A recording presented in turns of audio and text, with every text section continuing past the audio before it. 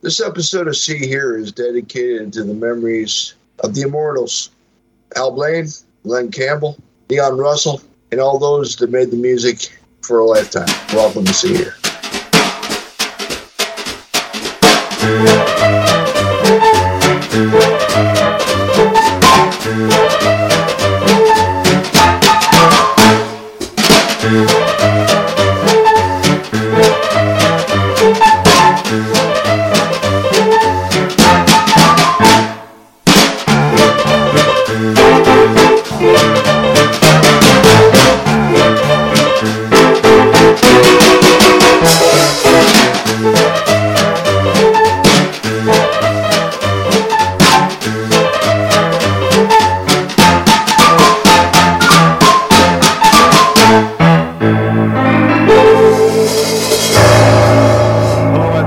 To episode 110 of the See Here podcast. This show is proudly part of the Pantheon network of music discussion podcasts. My name is Morris Bishtinsky. I'm here in Melbourne. And joining me, as I always do, my wonderful, beautiful music and film knowledgeable friends, Kerry Fristow over in Cape Cod. Hello. And over in Brantford, Ontario, Mr. Tim Merrill. Hey. We're here today to talk about the 2015 released film, although there is a 2008 version that was shown at South by Southwest, a documentary called The Wrecking Crew, directed by one Denny Tedesco, who is the son of the great Tommy Tedesco, a member of The Wrecking Crew. And I'll have a story to tell you later about Denny Tedesco and his involvement with the See Here crew in a future episode. Very excited about that. For those of you out there who don't know the name The Wrecking Crew, let's play the trailer, and this will give you a bit of an idea of who The Wrecking Crew were and the songs that you know, even if you don't know the names behind the songs. You're listening to See Here, episode 110. When we're ready to sing, we step up at the microphones, and it comes out something like this.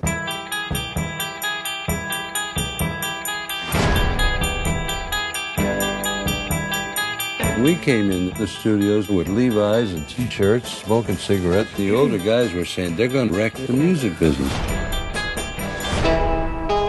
In the hardcore producing area, everybody knew what went on there. I mean, everybody knew that the best musicians played on all the sessions, but we as the general public didn't know.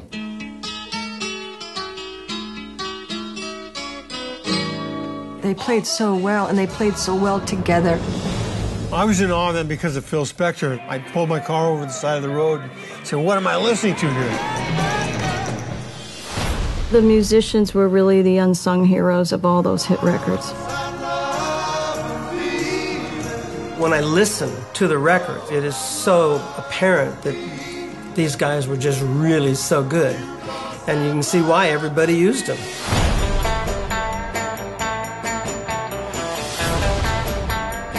The Wrecking Crew was the focal point of the music. They were the ones with all the spirit and all the know-how.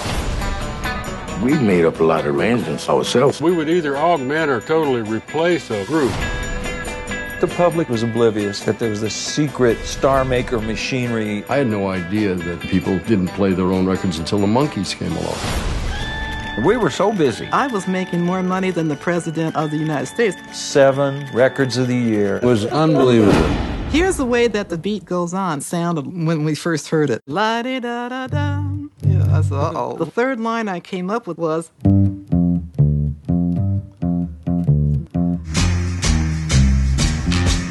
The beat goes on. They were the stone cold rock and roll professionals, and there may never be a group of that caliber again.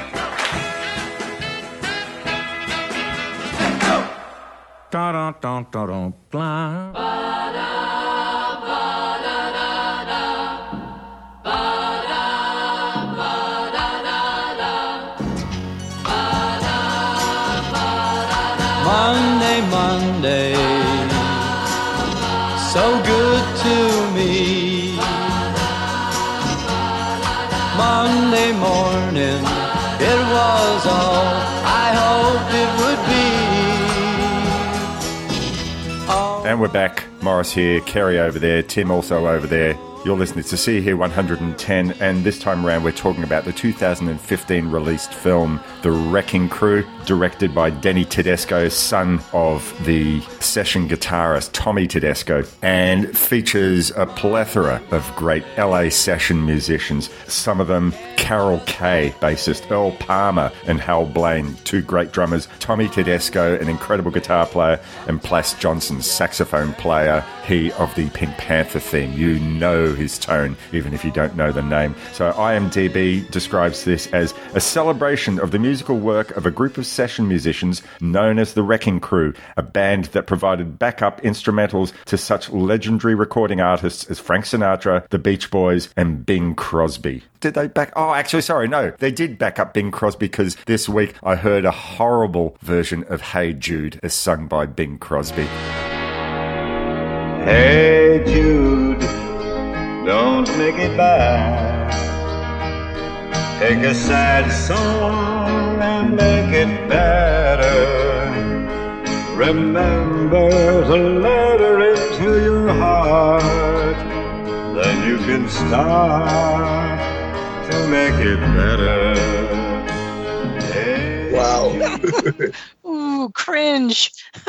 Hey Jude, bada bada bing. Anyway, I won't do that again. There's a lot to talk about in regards to the actual film, plus as well our own impressions of the work of these musicians and what they meant in our music listening lives. Carrie, this film was your pick. I'm immensely happy that you picked this one. I hadn't thought of this in a long while. Where did you first see it? Was it at a festival or on DVD or whatever? And what was the first time that you were aware of the Wrecking Crew, of this group of LA session musicians behind a song that you liked? You know, I'm not sure when I first realized that the people that were the front people of a band were not the ones actually playing the music.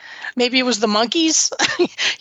Maybe it was something reading about the Monkees, because I wasn't contemporaries of the Monkees, but I watched reruns of that TV show when I was a kid. And I think I might have said something to my dad, and he said, yeah, they didn't play their own instruments, Up to a point. Headquarters, they started doing their own instruments, but that's another story. In the last, it was maybe 2 years ago, I saw a weird compilation band, sort of like a Ringo's All-Star Band, but not with Ringo. And it had Christopher Cross, Mickey Dolenz, Todd Rundgren, and the guy from Badfinger, who now I can't think of his name. Yeah. Now I'm blanking. It was kind of a weird, but it was really interesting. They played stuff together. They played a lot of Beatles tunes, and then they also played their hits, Mickey Dolenz. Yeah. He was really good. It was sort of billed as a tribute to the Beatles, because honestly, they played all these Beatles tunes together, and then they played a couple Todd Rundgren songs, a couple Monkey tunes, a couple Badfinger tunes. So it was sort of an all-star Ringo band, that or the Bill Wyman Rhythm Kings or something, that kind of thing. And Mickey Dolenz was terrific. He was really good. And he's very personable, too, on stage. He's fun. He has a really good voice. And he must have been quite a friendly guy. He apparently was friendly with the Beatles. He was friendly with Zappa. He was friendly Harry with Nelson. That Laurel Canyon crowd, and so I think he really fit in with that group. Two of my favorite songs of all time are actually two songs sung by him. Pleasant Valley Sunday, which I love, and The Porpoise Song.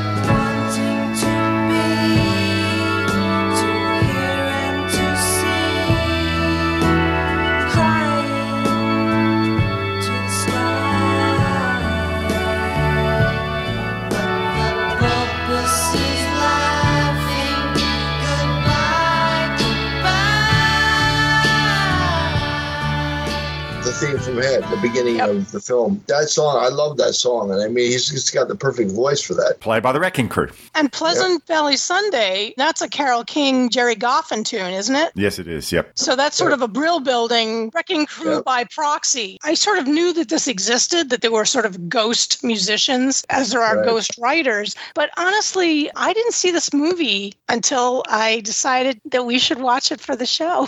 Okay, wonderful. I had read about it. about it, but I hadn't actually seen it. So I was really excited to see it. And I quite enjoyed it. I wish it had gone deeper, but that's sort of always the case with a subject that you're interested in. A 90-minute film, what are you going to do? Oh, I know. It flew by. It really flew by. I thought it was well presented. I can always use more time with Brian Wilson, but that's just me. But some of the stuff that really fascinated me was I just loved that they talked about all the different people that these people had played with and for. And the fact that they would go and they would play with Frank Sinatra in the morning and the Beach Boys in the afternoon, and then they would go and do 3 jingles for TV ads or something. Yeah. That was fascinating to me. You know what this was like to me? It was like Woody Allen Zelig. Zelig could just glom onto whatever situation he was in and just be perfect in it. It was just bizarre. Like you're saying, Carrie, you can go from this to that to the other thing, and you're just, it's like you've been doing it for your whole life. There actually is another Woody Allen connection to this film. I heard an interview with Denny Tedesco, and he said that in putting Carol Kay, Hal Blaine, Tommy Tedesco, and Plas Johnson in the one room around the table with a camera going around the table was his direct tribute to Broadway Danny Rose. He wanted it to look like that. Wow. I love that connection. Very deliberate. Too. It's not just us hypothesizing. He is actually on the record as having said that's what he wanted to do. Well, that's cool. Interesting. But you know what? Like what you were talking about, Carrie, about the whole thing with Mickey Dolenz and everybody getting together and that. I think like it goes back to a lot of the original origin of the blues.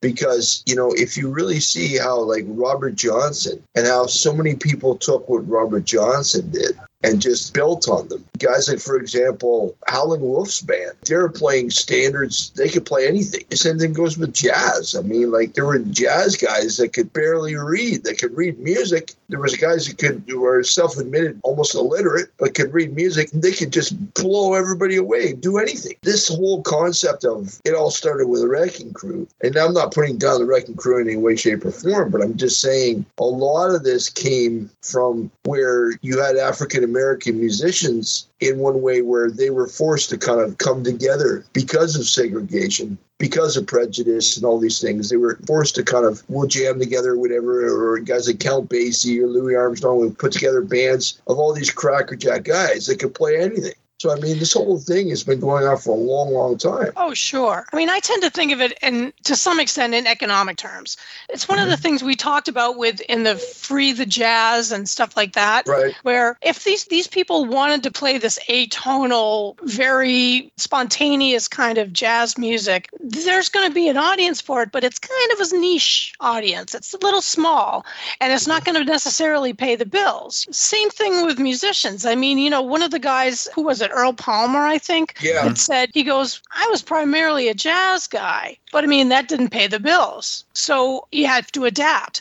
Obviously, there are different styles, and you can say, okay, this is a flamenco beat on the guitar, and this is more of a rock beat, and this is a walking blues, and this is, you know, all this kind of different stuff. The really good players can move from one to the other. And these guys and women were very talented. And a lot of them, one of the things was that they would read the sides that they got, and they would look at it and they go, well, that's dull as dishwater. That needs something. Do you mind if I play around with this for a half an hour and come back and see if I can get something, you know? And then you get the beginning of the Sonny and Cher, that Carol Kay, you know, doom, doom, doom, doo, doom, doo, doom, doom, which wasn't written.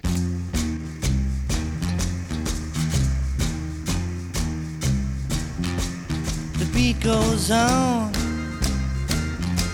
The beat goes on. Drums keep pounding a rhythm to the brain. La-da-da-da-dee. You know, as much as I think the guy's personally cheesy, it's almost like Emeril Lagasse, like the chef, where he says, give it the bam. You know what I mean? It's like that's what they were doing. They were giving it the bam. It's really interesting to me what you were talking about, like you're talking about Earl Palmer. I forget who it was where you're saying people didn't want to play that rock and roll stuff. It was beneath them. It's kind of like earning wasn't beneath me. You know, it's like what? Eating is beneath you? Feeding your kids is beneath you? Sort of moving away from that thing for a second, but still staying on Earl Palmer. before the Wrecking Crew, even if Earl Palmer had never gone west to California, he was already a session musician royalty, because maybe a few songs that you might have heard of, Long Tall Sally and Tutti Frutti by Little Richard. Gonna tell Aunt Mary about Uncle John. He claimed he has the music, but he had a lot of fun. Oh, baby. Yeah, baby. Woo, baby. Having me some fun tonight. Yeah. Blueberry Hell by Fats Domino. Lordy Miss Claudy by Lloyd Price. Oh, now, Lordy, Lordy, Lordy, Miss Claudy. Girl, you sure look good to me. Well, please don't excite me, baby.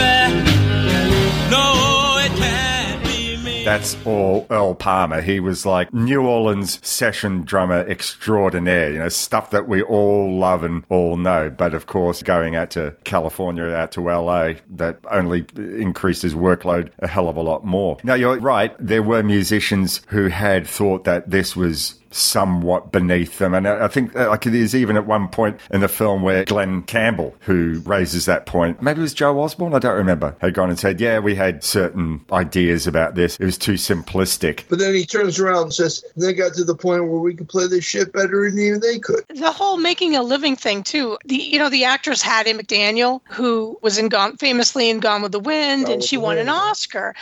And one of the things is a lot of other Black people in general were upset with her because she played maids all the time in shows, and they said that they didn't think that it was a good idea for her to play these parts that it misrepresented Black culture. And she said, hey, man, I'd rather play a maid than be one. Right. I'm living in a mansion in Brentwood. Right. You actually made me think of something, too, now that I watched an interview with Leon Russell. And Leon's one of my, I love Leon to the ends of the earth, man, rest his soul. But I watched an interview with him where he did an album at the end of his time with Elton John. I knew from the first night I met you, something just wasn't quite right. Looked like an innocent stranger. Something was just out of sight. And so Leon was talking about, I don't want to misquote him or anything, but he was saying that when he started out, they wanted to pay per song. But then they got to a point where they could bang out so many songs, but then the musicians started to figure out that it would actually be more beneficial for them to get paid per session. Because with the session, they had to take the time to go over it and mix it. If there was anything that needed to fix, bring guys back in, all of this. So it's like, you could, he was saying something to the effect of you could bang out a song in 2 hours. But for a session, he said it might be up to 3 days. Right. So he was saying you're better off getting paid for the session, right? But what I'm getting to is then you get to a point of in the film where you got Brian Wilson with Pet Sounds. And then that, now imagine, okay, you get paid per song, but with the sessions, and you got an unlimited bank account with the label. And they just said to Brian, well, do what you think is best. They had carte blanche. The difference between someone like Brian Wilson, who was basically the songwriting genius, and the Wrecking Crew were like his proxy Beach Boys, basically. So he was running those sessions as the leader of a band, as a brand name or whatever you want to call it, as opposed to, in many cases, individual singers who came in with a song written by, Carole King from the East Coast. So they were just sort of saying, yep, we've already got all the music worked out. You just come in and you sing on it. That's a different thing. And that's probably the biggest difference between a band, which is doing their own thing, not working with session musicians. They seem to have been given in the 60s a lot of carte blanche to do as many sessions as they wanted and take their time, as opposed to what you were saying before, Kerry, about the Wrecking Crew. Essentially, it's about economics. These people, they come in, they're not working 9 to 5. They're working 7 in the morning till 10 at night. But ostensibly, they're working the day job so they can put food on the table. This whole rock and roll mythology about rock and roll being rebellion, not for these guys. These are guys who came from the jazz world. They'd done their time on the road. They worked out it's far more financially profitable to be working in a studio. It's just like, look, we'll record whatever you want. You can promote it and sell it however you like. We're just here to make the music. As opposed to a band, they're trying to make an artistic statement. These guys, yeah, sure, they might experiment to make the sound a bit more commercial, but they're not there, as I hear it, to make something that's going to push the boundaries of sound. I mean, you're not sort of thinking the Wrecking Crew thinking, we want to experiment, we want to see if we can do something with a wah-wah pedal that's going to make it more psychedelic. That was up to the bands to do, but it seems like they said, well, if this is the sound, then we'll just replicate But it that. does seem like the Wrecking Crew did contribute. Oh, yeah. You know, not just their playing ability and their reading ability, but their, you know what, this needs something. Or, you know, just changing the cadence of something slightly. Or, you know what I mean? Or just adding these little touches. Would I be wrong to say insofar to say that the Wrecking Crew was actually a paint box for Brian Wilson for Pet Sounds? Oh, yeah. They were a total I agree with you. I may not always love you, but long as there are stars above you, you never need to doubt it. I'll make you so sure about it. God only knows what I'd be without you. Absolutely. They're Brian Wilson's paint box, but there was that whole story about the band The Association who did that song Windy and how pissed off that they were that none of them got to play on the session, or for that matter with the Byrds. Yeah, I was going to say Roger McGuinn. Yeah. Except Roger McGuinn, yeah. But essentially none of them got to play on the session that had their name on the front cover because the company said, we're only paying for so many hours studio time. These guys will get it done. Boom, boom, boom, boom, boom. None of this artistic experimentation stuff. These guys will record a sound that will sell. Whereas Brian Wilson said, no, that doesn't work like that with me. And there's a great scene. We spoke about this years ago, I think with Frank Santapadre, when we were talking about Love and Mercy. And there's that whole scene where Brian, it's recreated. He's working with the Wrecking Crew and he says to the actress who's playing Carol Kay, Carol Kay says to him, you got the double bass playing this and you got me and the electric bass playing that. That doesn't quite work. And Brian says, I think it works in my head. Why don't you try it? Whereas if it were someone who wasn't Brian Wilson, they just said, no, that doesn't work. We're just going to do this anyway. And the Association, we're just the singing talent, not the musical talent. You want to go on the road and play your instruments, go for it. But in the studio, we're the boss. We've got 3 hours to knock 4 songs off.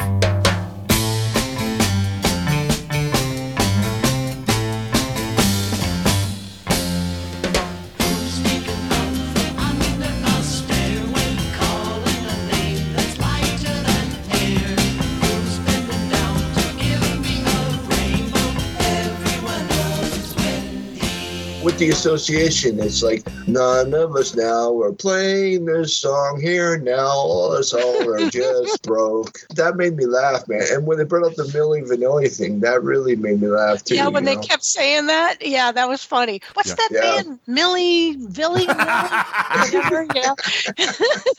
Now, there's 2 questions that I have to come out of this film. And the first one is this. There were certain individuals that were part of the Wrecking Crew that came into their own recognition and fame. For example, 3 that I'm going to say off the top of my head: Glenn Campbell, Leon Russell, and Hal Blaine. What was it that about those 3 or certain individuals that propelled them or pushed them compared to the rest of the Wrecking Crew? Well, Glenn Campbell could also sing, which is a big deal. And he also, he's a nice looking man. He was smart. He was quick, apparently very quick, because apparently he didn't read music, so he was able to just figure it out and be a really good player, which is very interesting. I always like to hear those stories. You know, he had that star quality, I guess, that he could do. And Leon Russell just had such a different sound when he started making his own music. The thing is that you can be a fantastic player of a particular instrument, or maybe many instruments, but if you don't have that thing, or you don't catch lightning in a bottle, you know what I mean? You come up some concept that nobody ever thought of before, or some sound that really just hits it, you're not going to do anything. And maybe these people were very good musicians, but perhaps they weren't writers. Or you get opportunities. Like, for example, I'm thinking about Leon with Joe Cocker. Right. Well, that's where I first heard about Leon Russell, was on that Mad Dogs and Englishmen album. Absolutely. That's what I'm saying, man. You know, you get a platform, you get an opportunity. The one thing I like is when Jimmy Webb's in the documentary, when he's talking about what he contributed and the whole scene at the time, because Jimmy Webb wrote songs for Glenn Campbell. I mean, obviously, I don't know, opportunity knocks once, you know, and for some. I also get the impression, though, that a lot of these musicians didn't want that life because they knew, I go into the session today, I'm going to record something, I'll be at home in my own bed tonight, and I'll come back tomorrow.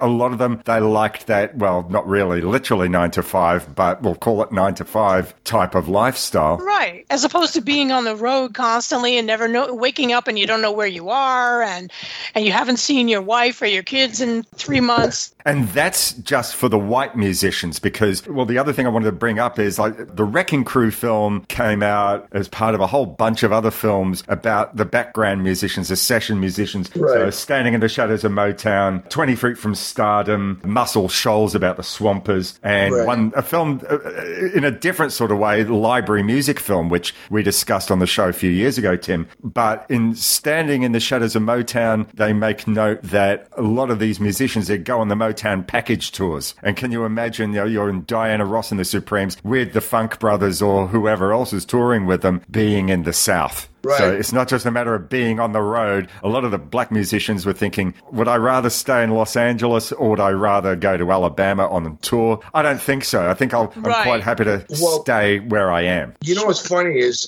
something came into my mind where, you know, the bit in the film where they're talking about where Vegas with Hal Blaine's name is up on the marquee, right? I remember listening to an unedited interview with Buddy Rich where they're talking about Buddy Rich in Vegas. And he wanted to be on the road. And they said, you know, why did you want to be on the road as opposed to having a residency, as they called it now, a residency in Vegas? Right. And he said, listen, I didn't want to wind up being a wind-up monkey chained to a fucking slot machine in Vegas.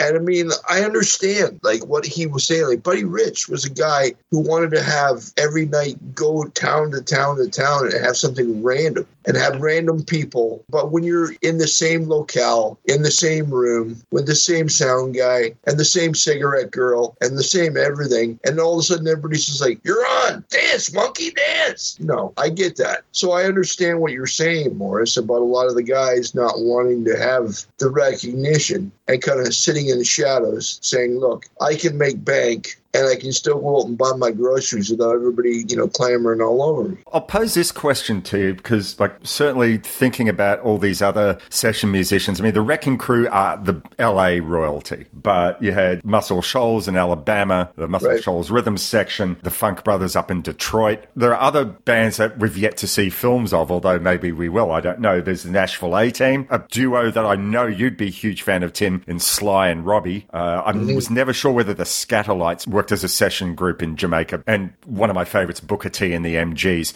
Now, Booker T and the MGs and the Funk Brothers particularly, they had their sound. They were a band, or they were bands, and they sounded like it. You listen to all these records, and I'm not saying they were homogenous, far from it, but they were recognizable. All right, it's that group of musicians. Whereas you listen to the Wrecking Crew, and I'm not saying it's a bad or a good thing, it just is. Whereas you listen to a lot of these records, and, you know, like The Beat Goes On, or Strangers in the Night, or the theme from the Monkees, whatever you listen to, and I would have never picked that there were common musicians between any of those records. To me, maybe with the exception of the songs produced by Phil Spector, because he had his own that wall of sound thing. That wall of sound thing. But apart from that, the musicians, it's what you were saying before, Tim, about them being Zelig. That's exactly what I'm talking about. Yeah. Will play whichever way it works. Whereas the Funk Brothers were the representatives of the Motown label, the Motown sound, and Booker T and the MGs were, along with the Bar-Kays, were the Stax sound, if you will.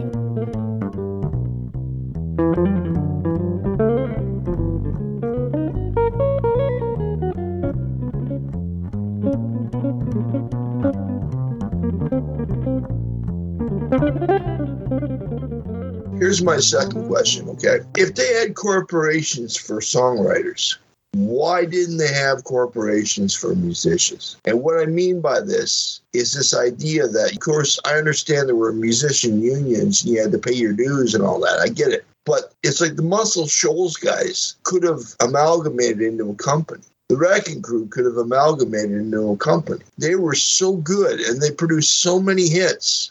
They could have said, look, we're going to basically start a company with our own crew, with our own gang. I think there's a lot of reasons why they wouldn't do that. There's a difference between coming in, playing a gig and leaving and running a business. And running a business is a whole other thing. Sure. But I think these guys got to a point, though, where they knew that the labels were really starting to lean on them and just say, oh my God, like you guys are the linchpin. Without you guys, we ain't got bupkis. And I'm not trying to say that these guys, suddenly you go from the artistic into the capitalistic. I'm not saying that at all. I'm just saying that you pay the fiddler what he's worth.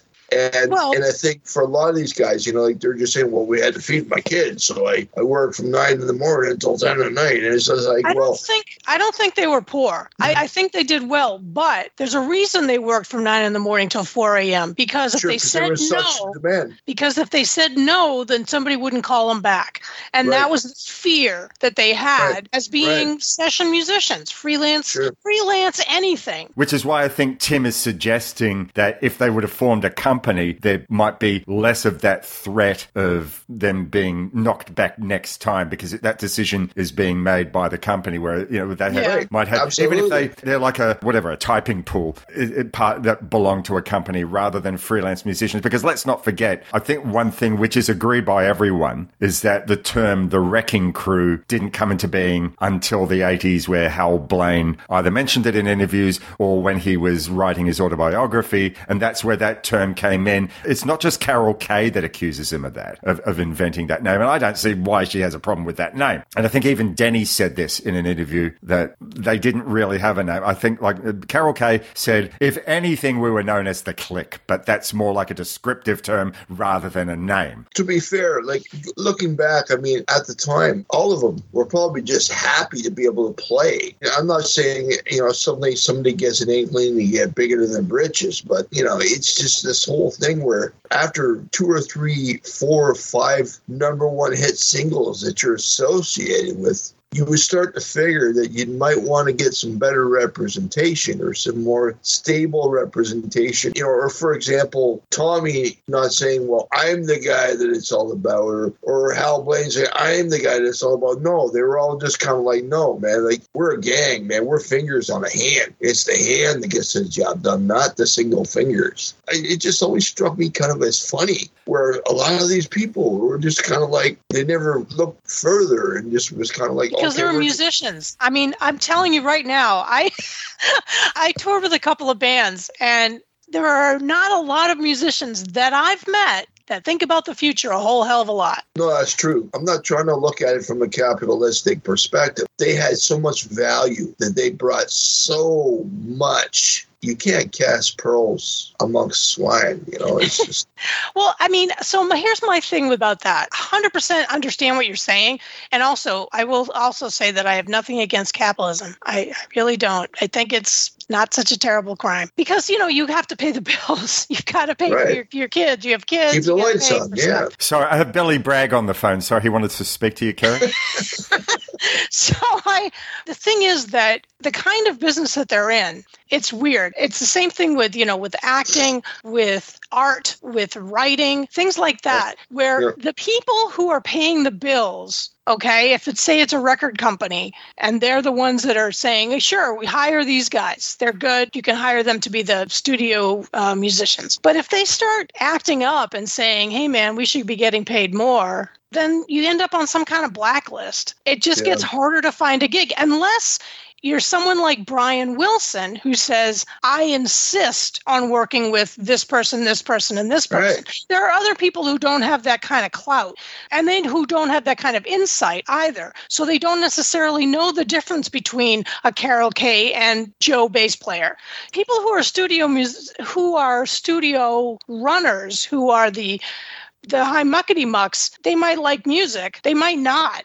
They like to make money. And that's not a crime wave, but they don't necessarily understand the nuances of the music that's being played. Right. So if somebody acts up and says, hey, man, I should be getting paid more, they'll say, well, Earl Palmer won't do it, then get Hal Blaine. I don't give a crap. You look at somebody like Elton, the first couple of albums that Elton had, he didn't have the clout that he had with Goodbye Yellow Brick Road. Did you know Elton was a session musician before he started recording? Yes. In England, there was the talent agency Witch Season, which was managed by Joe Boyd, and that sort of represented like that whole folk thing, like Nick Drake, Fairport Convention. And so Elton John was hired before he recorded anything under his own name. I think he was still probably Reginald Dwight at this point. And you can find this on YouTube. It's amazing, where he is bringing to life for publishing purposes a whole bunch of songs from Nick Drake. And hearing Elton John, for instance, doing Time Has Told Me is, I mean, look, Nick Drake's original, it's the pinnacle. But Elton John recording this for publisher demos, it works. I never would have thought, but he does a beautiful job. Time has told me you're rare, rare, rare fine. Trouble cure for a troubled mind. But yeah, he was a session musician, so he fully understood. And you were talking before about you listening to that album of Leon Russell and Elton John. It's Elton, another session musician who the two of them had found their niche. But he might have decided that, I'm just quite happy to get publishing royalties for songwriting for other people or whatever. But the 10-foot boots for Tommy were calling him, I guess. Here's an interesting thing, too, that I find is with the session guys, with anybody who was a session musician, they never had a problem with sleeping in the same bed with other people. Whereas you had, like, for example, the one thing I like about the film, where you talk about Cher when she's only like 16 years old, and she's coming in, she's just like, I'm just sitting there like a gadfly. What do I do? What do I say? Like, and it's just amazing. But I mean, she's coming in as a foreign element. But when you get a lot of the session guys, I find, not just the Wrecking Crew, but anywhere, you get guys coming in working with other guys, and it's just like, well, this guy's a metal guy, and this guy's a blues guy, and this guy's a jazz guy, and we don't know what's going to happen here. But it goes together like stinking shit, because it just molds, because these guys are all session guys, and they just know how to be so flexible. They know how to merge. Think of another band that wasn't session musicians, but we had a flamenco guitar player, a classical keyboard player, and a jazz drummer, and that was The Doors. Sometimes it can be disastrous, but where they have a vision of what they want to do, the disparate elements, this is my experience, let me put it into the pot, rather than I'm going to remain fixed on what I know how to do and you have to adapt to me. It's like, This is what I got to contribute. As far from the Wrecking Crew as possible, you get a guy like John Zorn. How Zorn, was basically, how diverse. I mean, he could bring in so many different people, and they just pull it together, and it's like alchemy, and they just do it. Zappa. Oh, duh. You said the Z word. Exactly.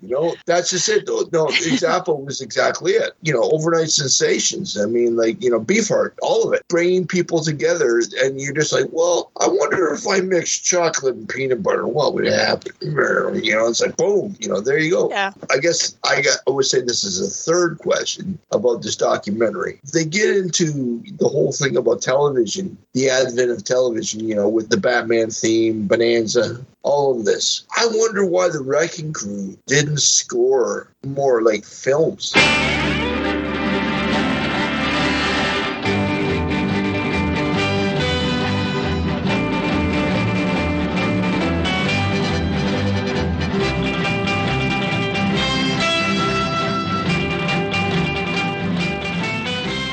they must have been doing more film work that's just not discussed in the documentary, because the whole reason that these guys came into being was because the studio system broke down in the mid-50s, and you had a lot of these out-of-work musicians, and Los Angeles recording scene said, hey, come, we got work for you.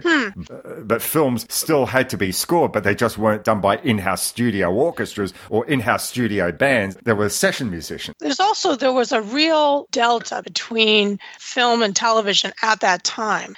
It depends on what country you're dealing with, too, because in England, there wasn't so much of a delta because, people directed TV shows and then they went and directed a film, and actors did both. But in America, not so much. Like, it was a big deal when one of the reasons Steve McQueen didn't want to do Wanted, Dead or Alive, because he was afraid that it would brand him as a TV actor and he'd never get a movie part. James Garner's like the first guy that went back and forth. And he went from Maverick, the TV show, then he was in The Great Escape and a whole bunch of other films.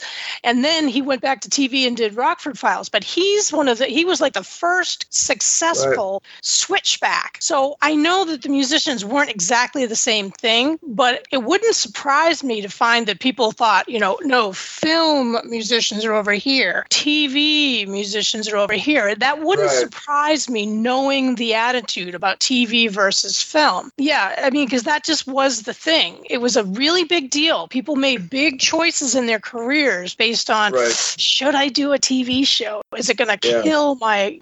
Let me put an idea out there. Could you guys imagine a Wrecking Crew Bond theme? The whole thing about the Wrecking Crew is that it's just interesting. I think they could have done other things. They chose, however, not to really write, but to interpret. Right. So that's what they chose to do. But of course, one of the bands that I mentioned before, Booker T and the MGs, were both their own thing as well as being in-house session musicians for all the Stax artists as well, or many of the Stax artists. So it's shown that it could be done.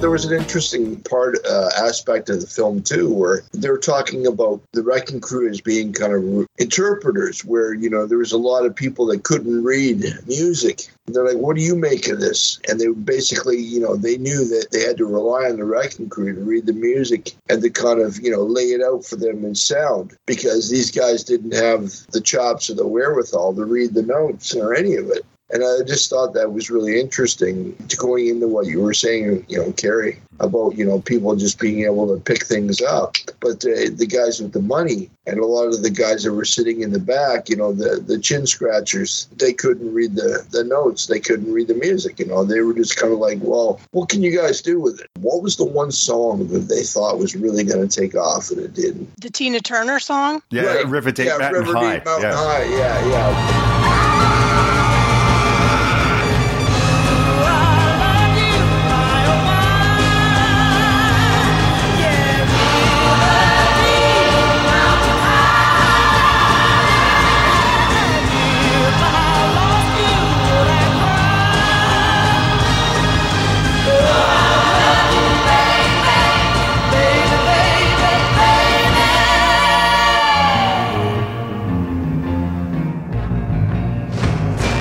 But that was the end of the Wall of Sound.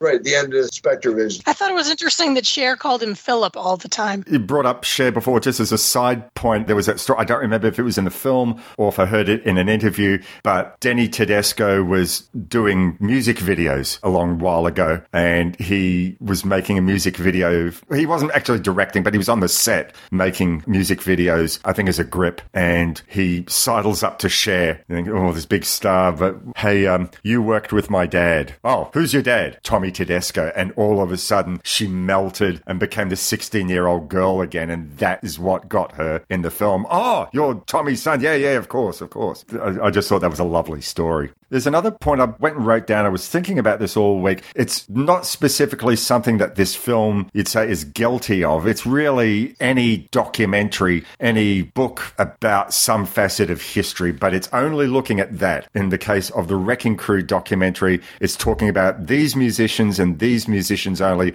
and what they did. So it's very easy to watch this and get the impression that, these guys were responsible for every top 40 hit that came out at the time, which is not the case. But it's also easy to get the presumption along with that and with Standing in the Shadows of Motown and Muscle Shoals that there were no bands recording in America doing their own thing, which is obviously bullshit because I've got a couple of box sets of Nuggets stuff and there's also the Boulders sets and the Pebbles sets. There's so much garage rock and roll. So like really hardcore rock and roll, which was, in England was the case because we always sort of hear that the night that the Beatles appeared on the Ed Sullivan Show in America, everyone went out the next day to pick up an instrument. Everyone wanted to be a Ringo. Everyone wanted to be a George Harrison. Everyone wanted to play an instrument and do their own songs. They inspired that sort of thing. But yet an alternative facet of history, which you get from watching The Wrecking Crew or any other film about session musicians, is that, no, it was business as usual. These people would form these bands, but not in my studio. Time is money. You don't get to do that. But of course, the beauty of listening to the Nuggets box set and hearing so many bands, 13th Floor Elevators and the Sonics and millions of other bands like that, is that smaller labels, the Wrecking Crew were for the big labels, for your Columbias and for your A&Ms. But all these small bands, these are the ones who saw the Rolling Stones, saw the Beatles. They saw those British invasion bands and they got to record on the smaller labels. So, I mean, I know it's not the place of a documentary about the Wrecking Crew to look at. Here's the alternative. Another thing that I was sort of thinking about just like yesterday was when you normally watch a music documentary that's set in the 60s, like when we watched Tim, I don't think we watched it for the show, but we're both fans of Wattstax. And so they tell the social context, what led to the Wattstax concert, the riots from years before in the county of Watts in Los Angeles.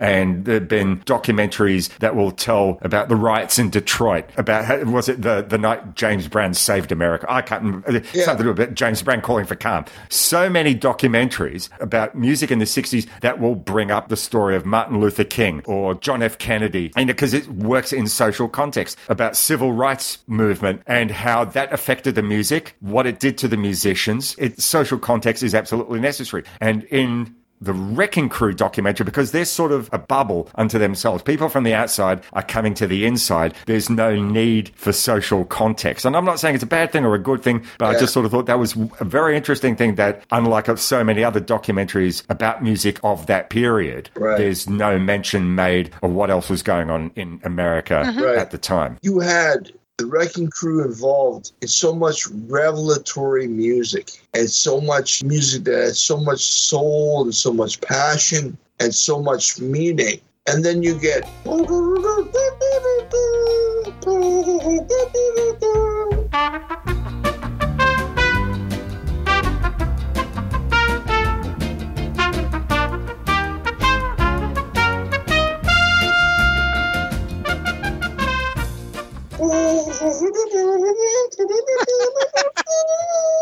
You're not knocking Spanish Flea, are you? No, I mean, hey, man, Herb Alpert was a guy who tried to be the epitome of cool, even into his older age when he shouldn't have been the epitome of cool, right? I mean, like, he pushed it into the 80s and beyond. But it just makes me laugh. You want the deep, dumb funk? We'll give you the deep, dumb funk. You want the psychedelic? We'll give you the psychedelic. You want the sterile white ass? We'll give you the sterile white ass, And that's little Spanish Flea. I mean, like, it's just... That was something that I was thinking about, once again, with the diversity, because they speak a lot in the film about how these musicians came in and they said, we love the rock and roll. Okay, anyone got the charts for that Frank Sinatra session? Anyone got the charts for that Herb Alpert, This Guy's in Love? Anyone got those charts for the jingles that we're going to be recording this evening? And they could probably go a whole day without doing any anything remotely rock and roll. And yet I made a note here of about 5 or 6 key musicians and the songs that they appeared on. So I'll just read one song. I've got about 5 or 6 for everyone, but here's what some of these guys did. So Tommy Tedesco was on Twisting the Night Away from Sam Cooke. Let me tell you about a place somewhere up a New York way where the people are so gay, twisting the night away. Hal Blaine. I mean, if he did nothing else, that drum intro to Be My Baby by the Ronettes. Yep. Oh, my goodness. Boom, boom, bam. Liberty DeVito and Billy Joel have been thanking him ever since.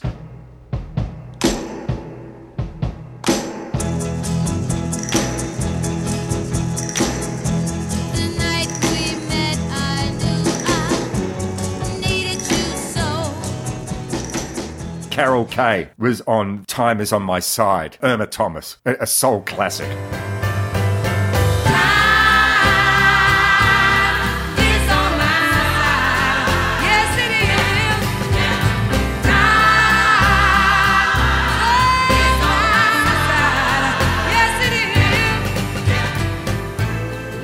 Glenn Campbell, before he gets to be known in his own right, he's playing on River Deep Mountain High. Leon Russell.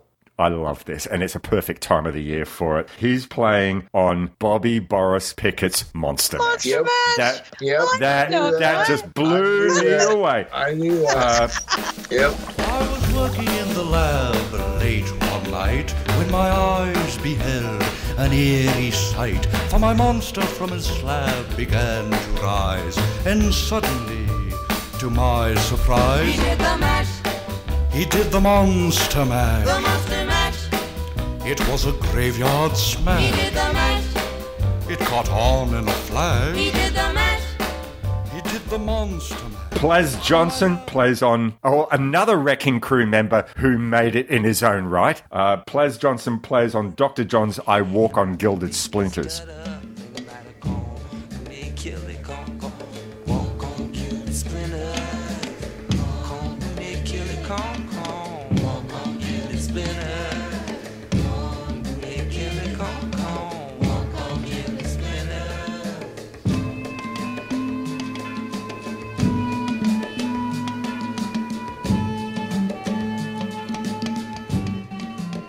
Holy shit. So these guys did have rock and soul chops, as well as playing on Spanish Flea and on Strangers in the Night. To give the props to Spanish Flea, okay, a friend of mine was recently talking about all this EDM shit now and all this electronic. How can all these kids recognize all this shit as singles when it says boop, boop, boop, boop, boop, boop, boop? I said, do you remember Popcorn?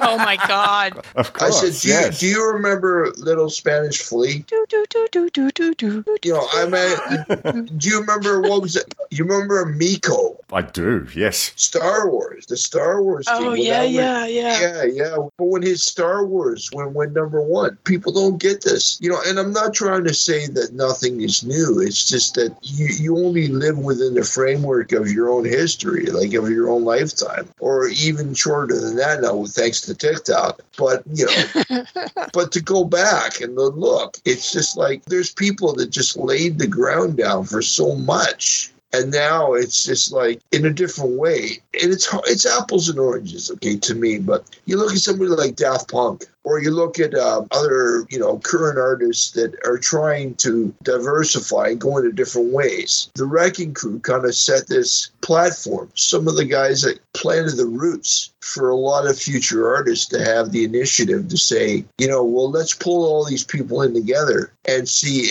and create a gumbo, create a stew. And if it works, we can stay together and try to see if we can go in another direction, take our tentacles and kind of diversify. But I think that the Wrecking Crew, you know, in what they did, what they established, I don't think that they were looking at setting an inspiration, you know, or trying to kind of promote creativity in future generations. I think these people were just trying to do the best they could do, play what they could play, love the music they were making, and keep the lights on and feed their kids. Mm-hmm. Right. Mm-hmm. But I think that in effect, they set a huge goalpost for future generations to kind of say, well, let's pull people all in together and see what happens. And for most of their time together, their names weren't on the album covers. No. No one knew, no one cared.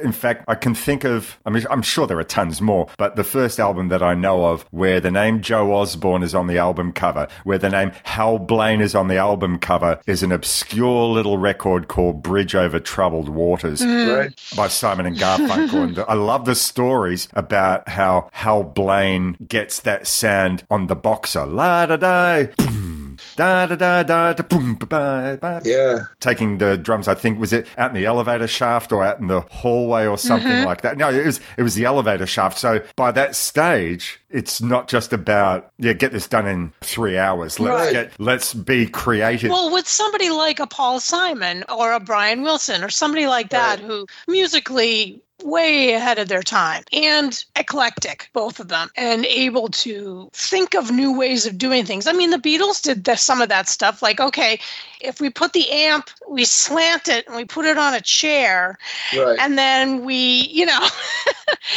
and he just uses pencils on a little that'll sound like, people have done that. Everyone wants to diversify because nobody wants to be thought of as a one-trick pony. Another Paul Simon reference, but that's a future See Here movie. What you were saying, Morris, about the names not being on the albums and things. I'm not trying to sound crass, but it's kind of almost like having sex for the first time. You know what you experienced. You know what you felt. You don't need to go around and tell everybody what you did.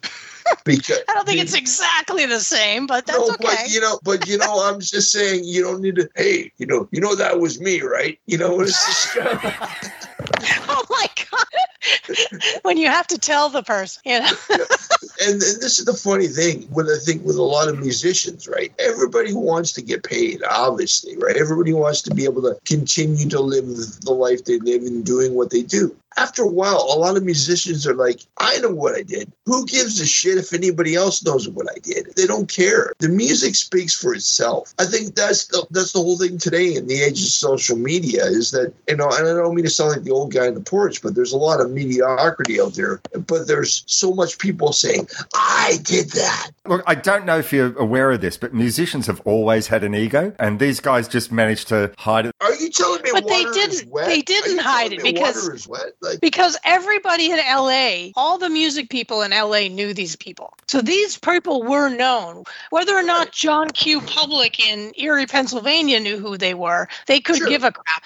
But everybody that was anybody, the music types, all those people knew who they were, knew what they did, knew what they could do. So their ego could be assuaged for that. Because I do think that, yes, people have egos. Not just musicians, but I just think people do like to be recognized for a thing that they did, especially if they did it particularly well. But you look at a lot of the original blues guys and original jazz guys who went from town to town and gig to gig and just scraped by. They couldn't even stay in a town because of prejudice, and they're pushed on to the next town. And it's almost like being a working stiff. And when somebody comes up to him and says, you played on that album, you recorded that, I guess. Or else people were just like, it don't mean nothing, man. It's just what I do. There's a current guy I've always loved to death, Mike Watt, bass player extraordinaire. I actually talked to Mike, and he says, I don't call it my bass, I call it my broom. He says, I get up on stage and I sweep. And it's not like saying they're saying it's a job, that they don't have any heart in it, or they don't have any, they don't have any weight in it. They do. But it's just, it gets to a point for some people where it's just next. You just go on. There was someone who I've known all my life who worked as a professional pianist, and he played umpteen nights a week, but he never came home and listened to music. Music was just a tool to do his job. Right. So it's like us as music fans, we like to think, oh, they live and breathe music, but the reality of it is that for these people who have their ego is not, I want to sell myself to the public. It's, I want to make sure that I do a good job and you'll hire me for your next gig. But the ego's in a different part of the brain. a couple of session musicians who seems like they really did want to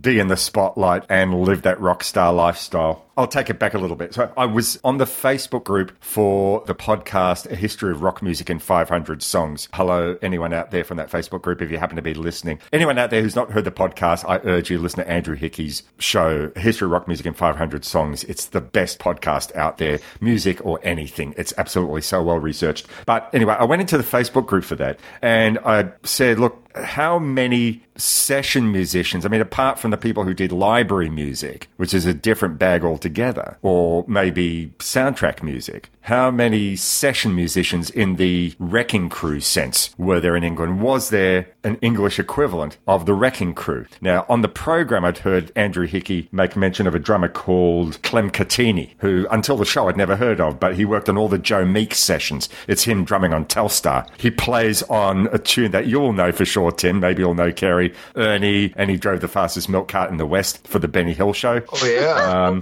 But one song it's a pantheon in rock and roll, Johnny Kidd and the Pirates. It's him drumming on Shaking All Over. Right.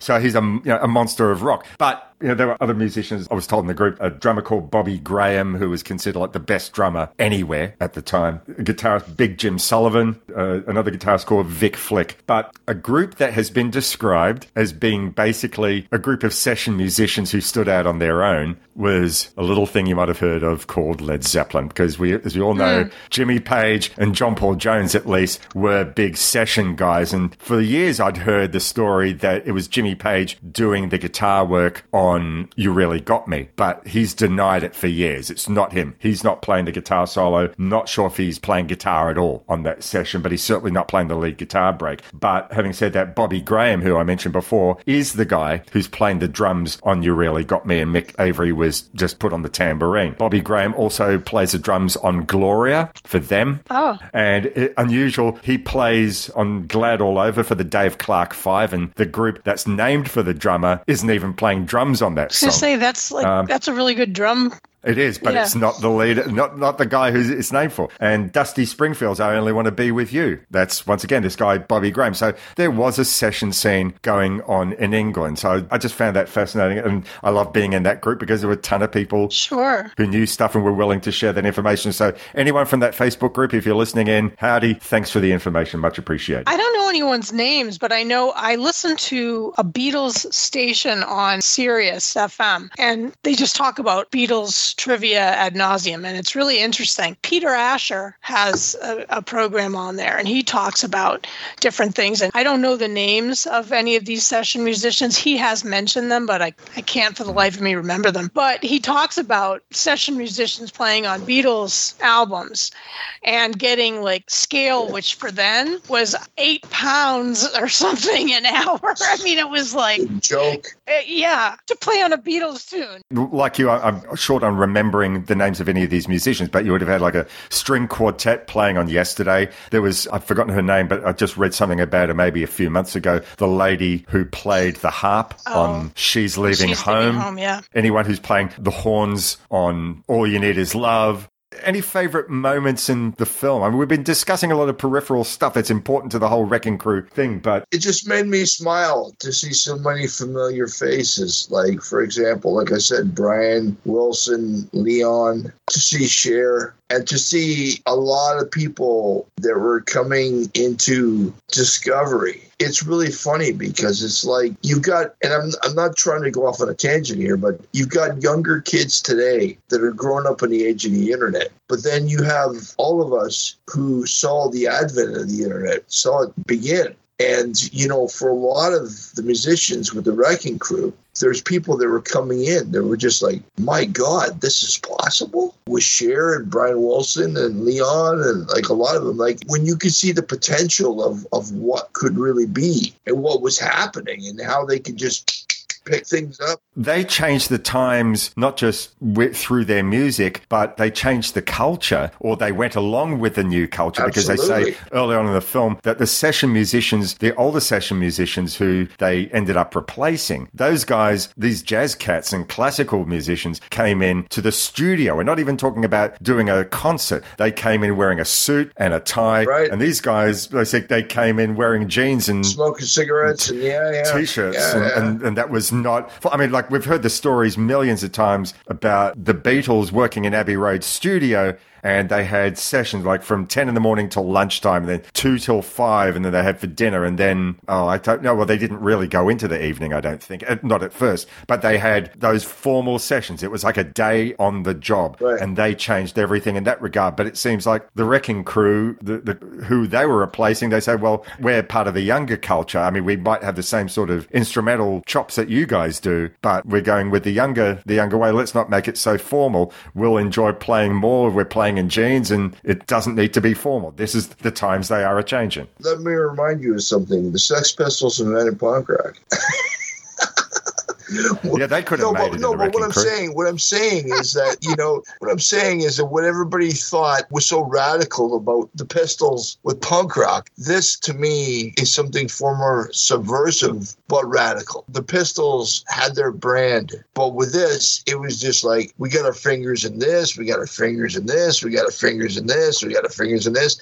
I mean, this was more of an octopus, man. You know what I mean? This was more of, far-reaching and far more influential, far more revelatory. But until the 80s or the 90s, no one knew how revelatory it was. That's just it, though, But when the no Pistols, one outside the industry, right? Right. No one knew. But when the Pistols came around, it was, as subtle as a fart in church. But with the Wrecking Crew now, it's like you look back and it's just like something you didn't even know was far more subversive and far more like a silent bomb than something that tried to be loud, in the 70s. Here's the thing, in the 70s with glam, in the 70s with punk, here's something you never even heard that just snuck under the border and just came out, and all of a sudden it's just like this poof. Favorite moment for you, Kerry? When they were describing how Brian Wilson was teaching everyone the parts in Good Vibrations. And I can't remember which one of the musicians was telling the story, but he was saying he goes to the first person. Your part is dun dun dun dun dun. He sings the part. Your part is dun dun dun dun dun. Your part is, and he goes to each consecutive musician and sings the parts. And then the first guy, by then the first guy's forgotten his, but not Brian. Boom. He just goes right back and says, here, dun, dun, dun, dun, dun. I shouldn't dwell on Brian Wilson and the Beach Boys, but it's hard for me not to. I grew up with listening to him, and the only 2 albums my dad had, he had 3 albums. He had Pet Sounds, Holland, and Surf's Up.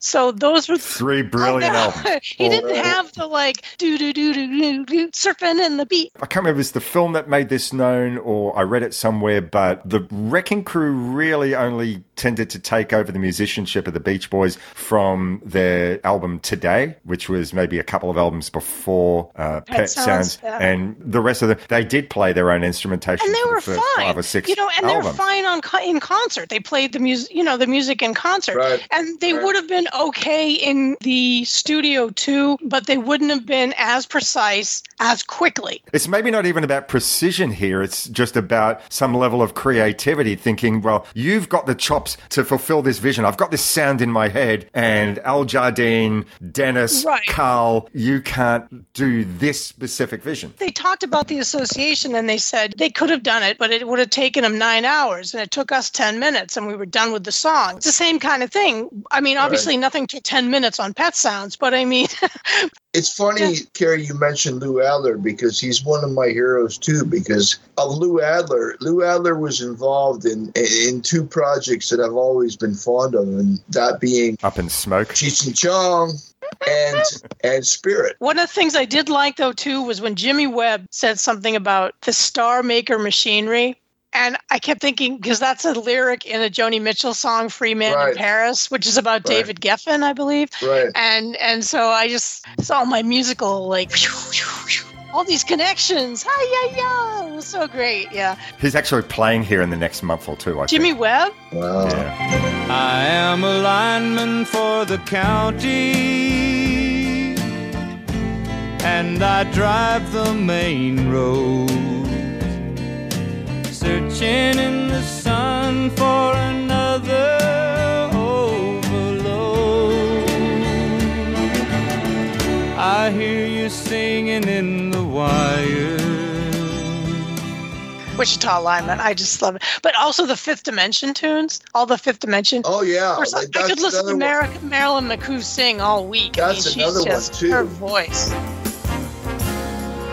Would you like to ride in my beautiful balloon? Would you like to ride in my beautiful balloon? We could float among the stars together, you and I. For we can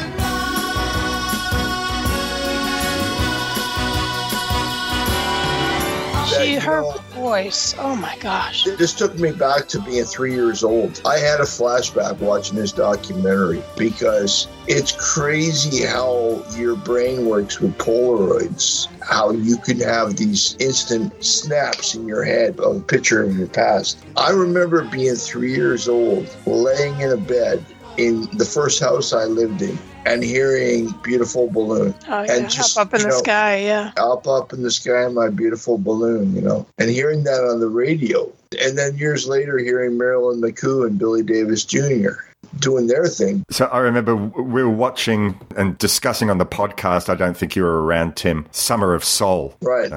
Maybe about a year and a bit ago. And they're speaking with Marilyn McCoo, talking about the Fifth Dimension's involvement with that. And they were so keen to be part of that because one of the criticisms that they had was that they didn't sound black enough. And they were incensed by that. They were saying, what does that mean? Am I not black? What the hell does that even mean? But yeah, a gorgeous song, a really gorgeous song. And I hate that people are going to criticize others for creating beautiful art because it doesn't match an image that they have in their head. Right. I want to mention two other things. So Glenn Campbell's story that I really, really loved gave me a laugh. There was some artist who was singing a song, the band was playing along, and they went up to Tommy Tedesco and said, hang on, wait, stop. You're playing all that wrong. What the hell's going on here? And then he goes and has a look at Tommy Tedesco's sheet music, and he's playing it upside down. His sight reading was so good that he's reading it upside down and playing it as it looks like that. Just that, yeah, that's incredible. But yeah, an amazing sight reader, an amazing musician who really could play anything. And really, I just sort of wanted to end this on the whole Tommy and son connection. So yeah, Denny had been trying to get money, as he said, like earlier on, Tim, to get this film finished off, and he ended up, funnily enough, no musical instrument company would give him funds to finish it off. But I think there are a couple of car dealerships that put money in. I think it was a musicians union that put some money into it, and he did a Kickstarter, and he got enough money to be able to pay musicians off and pay publishing rights off. And one of the suggestions that he was given was make it a little bit personal. Don't make it about your father, but bring your connection to your father into the film. And there's just a little bit of that, where he says, I wanted to make this story about my father. Otherwise, his father is in the film like Hal Blaine, like Carol Kay, like anyone is in the film. But I like just that little bit of narration where he makes it personal. It's not over the top. It's just enough. And it touched my heart. Right. I thought a really good move. And this is overall, I mean, like we've been talking a lot about our thoughts about The Wrecking Crew. Maybe not as much about the film itself, but if you haven't seen the film, and I'm sure most of our listeners will have seen this at some stage, but it's a lovely film. And I thought it was a beautiful thing to do the round table discussion in the Danny Rose fashion, because it's not just another Talking Heads film. There's a lot of musical footage. There's a Talking Heads sort of thing, but doing it in this fashion singled it out from so many other music documentaries. Yeah. I was going to say that it floors me that, like what you just said about none of the musical instrument companies had funded this, because it was just like, how could you not see the opportunity to advertise and say Gibson guitars, as played by Tommy Tedesco or whatever, or, such and such bass, Rickenbacker bass is played by Carol Kay with the Wrecking Crew. They're only looking at, 2 weeks past, 2 weeks ahead. They've got somebody who's studied the market and told them what the demographic is for buying these instruments, and it doesn't involve people who care about musicians past. No, I see this with film a lot, with younger people getting into film, and not everyone, because a lot of younger people that get into film have eclectic tastes and will look back and forward and, and different genres and all this kind of stuff. But there are people who look like, oh, it's an old movie. It's from 1990, and you're just like, oh my God. I mean, it's true. I have these conversations all the time where people are like, they won't watch black and white films. They won't watch films not in English. What? Oh, yeah, that's true. No subtitles. No, I don't want to read a movie. Oh my God. Right. We're gonna get within the next 3 years where I don't watch films. I don't know about that. I don't think so. Although, and I'm hoping that somebody like Scorsese, who is such a film preservationist, passes that down to somebody because he's older. It'd be nice for someone to carry on that wonderful tradition. But I liked this movie, and I thought it was directed nicely, and I thought it was really cool when they said all the stuff that Tedesco had done, like Bonanza and MASH and Green Acres and Batman and stuff. I was like, oh my gosh, that's wild. No, I think because it hadn't occurred to me. I was thinking about hit songs. I wasn't thinking about advertising jingles, because there used to be good music that opened series. I mean, Mission Impossible and The Man from U.N.C.L.E. and The Prisoner, and here's one these that'll are good blow your mind. tunes. Okay, Carol Kay, Barney Miller. Is that her playing bass on that? Oh, wow! Nice. Yeah, amazing. So I mean, she had chops. But this film, to close what we're doing here, this film is a tentpole and a real testament to let people know in the future that all of these great songs that they've heard at their weddings and in karaoke and on the beach and in the car, and all the little jingles to sell the new cars, in the future, the e-cars and all of these things. These are the people that made the magic. These are the wizards, the alchemists that were hidden behind the wall like Oz. And they weren't exposed until later. Do you think it's appropriate that they were exposed by Toto, another band of session musicians? There you go. But but the point of what I'm saying is they needed their day in the sun. And Denny Tedesco has done that with this film. He's given them their acknowledgement and their recognition. And unfortunately, for many of them that have sadly passed, they're not getting the residuals. And hopefully their families are getting the residuals. But I just want to say that I think this was great, man, because even my wife, who's not really a music person per se, she likes what she likes. She was really starting to watch it and get enthralled and says, oh my, they did that and that.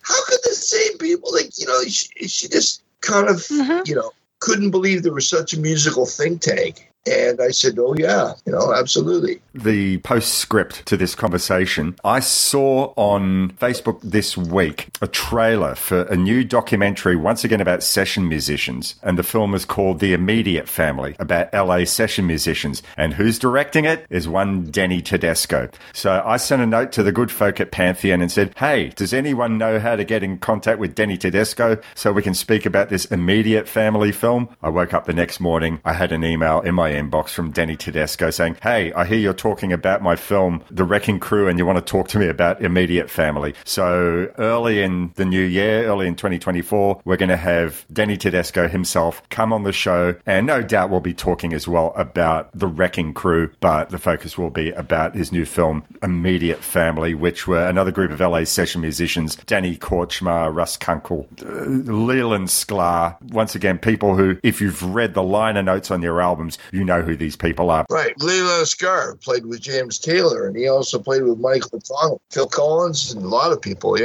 So we'll be speaking with him about that, and he's doing the Lord's work in making these people known. So thank you to Peter Ferrioli, and there are another couple of people who wrote to me saying, oh yeah, we can get you in contact with him. So thanks anyone in our beautiful Pantheon family for offering to set us up with Denny. So very, very exciting. That'll happen early next year. We hope that you've enjoyed this discussion about the Wrecking Crew. Probably, actually, I should reiterate one more postscript, is that they said that at the end of the film that the whole concept of the Wrecking Crew died down because there were a lot more bands in LA that were working as bands. They didn't need session musicians quite as much. So it'll be a good question to ask Denny, well, hang on, if they didn't need session musicians quite as much, then how did the Immediate Family come about? So that'll be interesting. We'll leave that for January. I want to say before we leave that this film is available on Tubi for those that have access to it. And I think it's also available on Amazon Prime. I watched it on a service called Beamer Film, which is very similar to Canopy. If you have a library membership, then you can see it on Beamer Film. Although I believe that if you don't have a library card, unlike Canopy, you can actually go for a paid subscription. But if you've got a library card and your local library offers Beamer Film, then it's available on that. And for anyone in Australia, for the next, well, let's say through to the end of November 2023, I know it's got a few weeks left, it's on SBS On Demand. So several ways that you can watch that. I'd like to actually get hold of the DVD because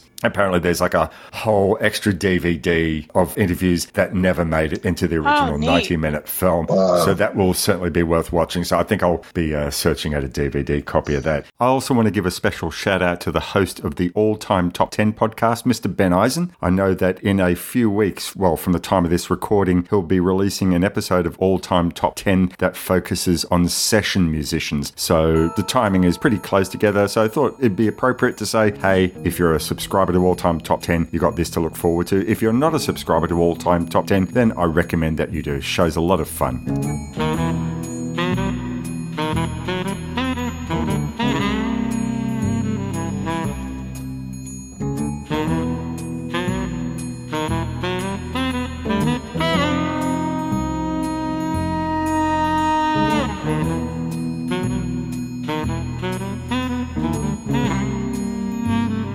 Anyway, that's enough about Wrecking Crew and Immediate Family and all that. Look for January or February where we'll be having Denny Tedesco on the show. And actually, we've got at least 3 interviews lined up for early in the new year. So we'll be scratching the interview itch. But we also like to do our round table thing. So that's what's going to be for the rest of this year. So Tim, you're in charge of programming November 2023. What is episode 111 going to be focused on? I thought we would go somewhere, a place where I've always loved these artists that kind of, we're a music related podcast, obviously, but we also can delve into the arts. And the film that I want to talk about for the next month is a film called Theory of Obscurity, a film about The Residents. Max has been after me to watch this for ages, so finally we get to watch it. Right.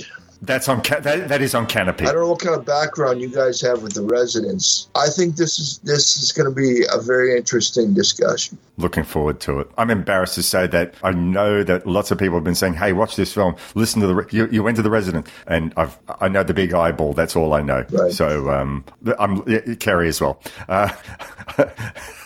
I'm immensely looking forward to watching that and having the discussion next month. I have something in mind for December, but I've forgotten what it was. I've got a month to remember.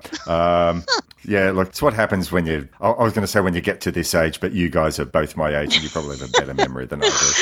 Anyway, so look, this has been absolutely wonderful. I've really, really enjoyed this episode, really enjoyed this conversation. If you want to get in contact with us, email us at seeherepodcast@gmail.com. We have a Facebook group where we discuss music-related films. That's facebook.com/groups/seeherepodcast. We're always up for suggestions. Join the group, start a music, film-related conversation. If you want to start a regular film or just ordinary music conversation, we're happy for that to take place. Sure. But the focus of that group is music films. It's a place for that. Any input is embraced. It certainly is. So until next month, look after each other. The world is turning into a scary... it's not turning. The world is a scary place, as you all know, just listening to the news headlines. So please look after your loved ones. Be nice to each other. And until next month, all the best. Cheers. Cheers. Bye-bye. Hey, Mr. Tambourine Man, play a song for me.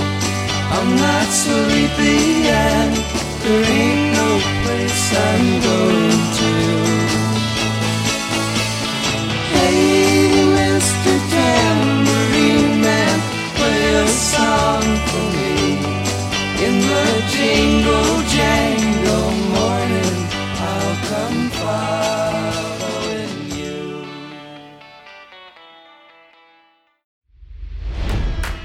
It's NFL draft season, and that means it's time to start thinking about fantasy football. FantasyPoints.com features industry-leading experts and prognosticators using proprietary hand-charted data to help you score more fantasy points. FantasyPoints.com is the place to go for whatever kind of fantasy football you play. Whether you play fantasy football, daily fantasy sports, or do a little bit of everything, Fantasy Points has the meticulously researched content to guide you to victory. And why wait for the fall? Fantasy Points also covers the new spring football league, the UFL. Join the guru, John Hansen, Scott Barrett, Joe Dolan, and other massive names in the fantasy football universe with an exclusive offer. Use code Pantheon for 15% off any Fantasy Points package, including the all-in package, with access to every article, tool, and data nugget that Fantasy Points has to offer. That's FantasyPoints.com and code Pantheon for 15% off at Fantasy Points. FantasyPoints.com, code Pantheon. Score more fantasy points.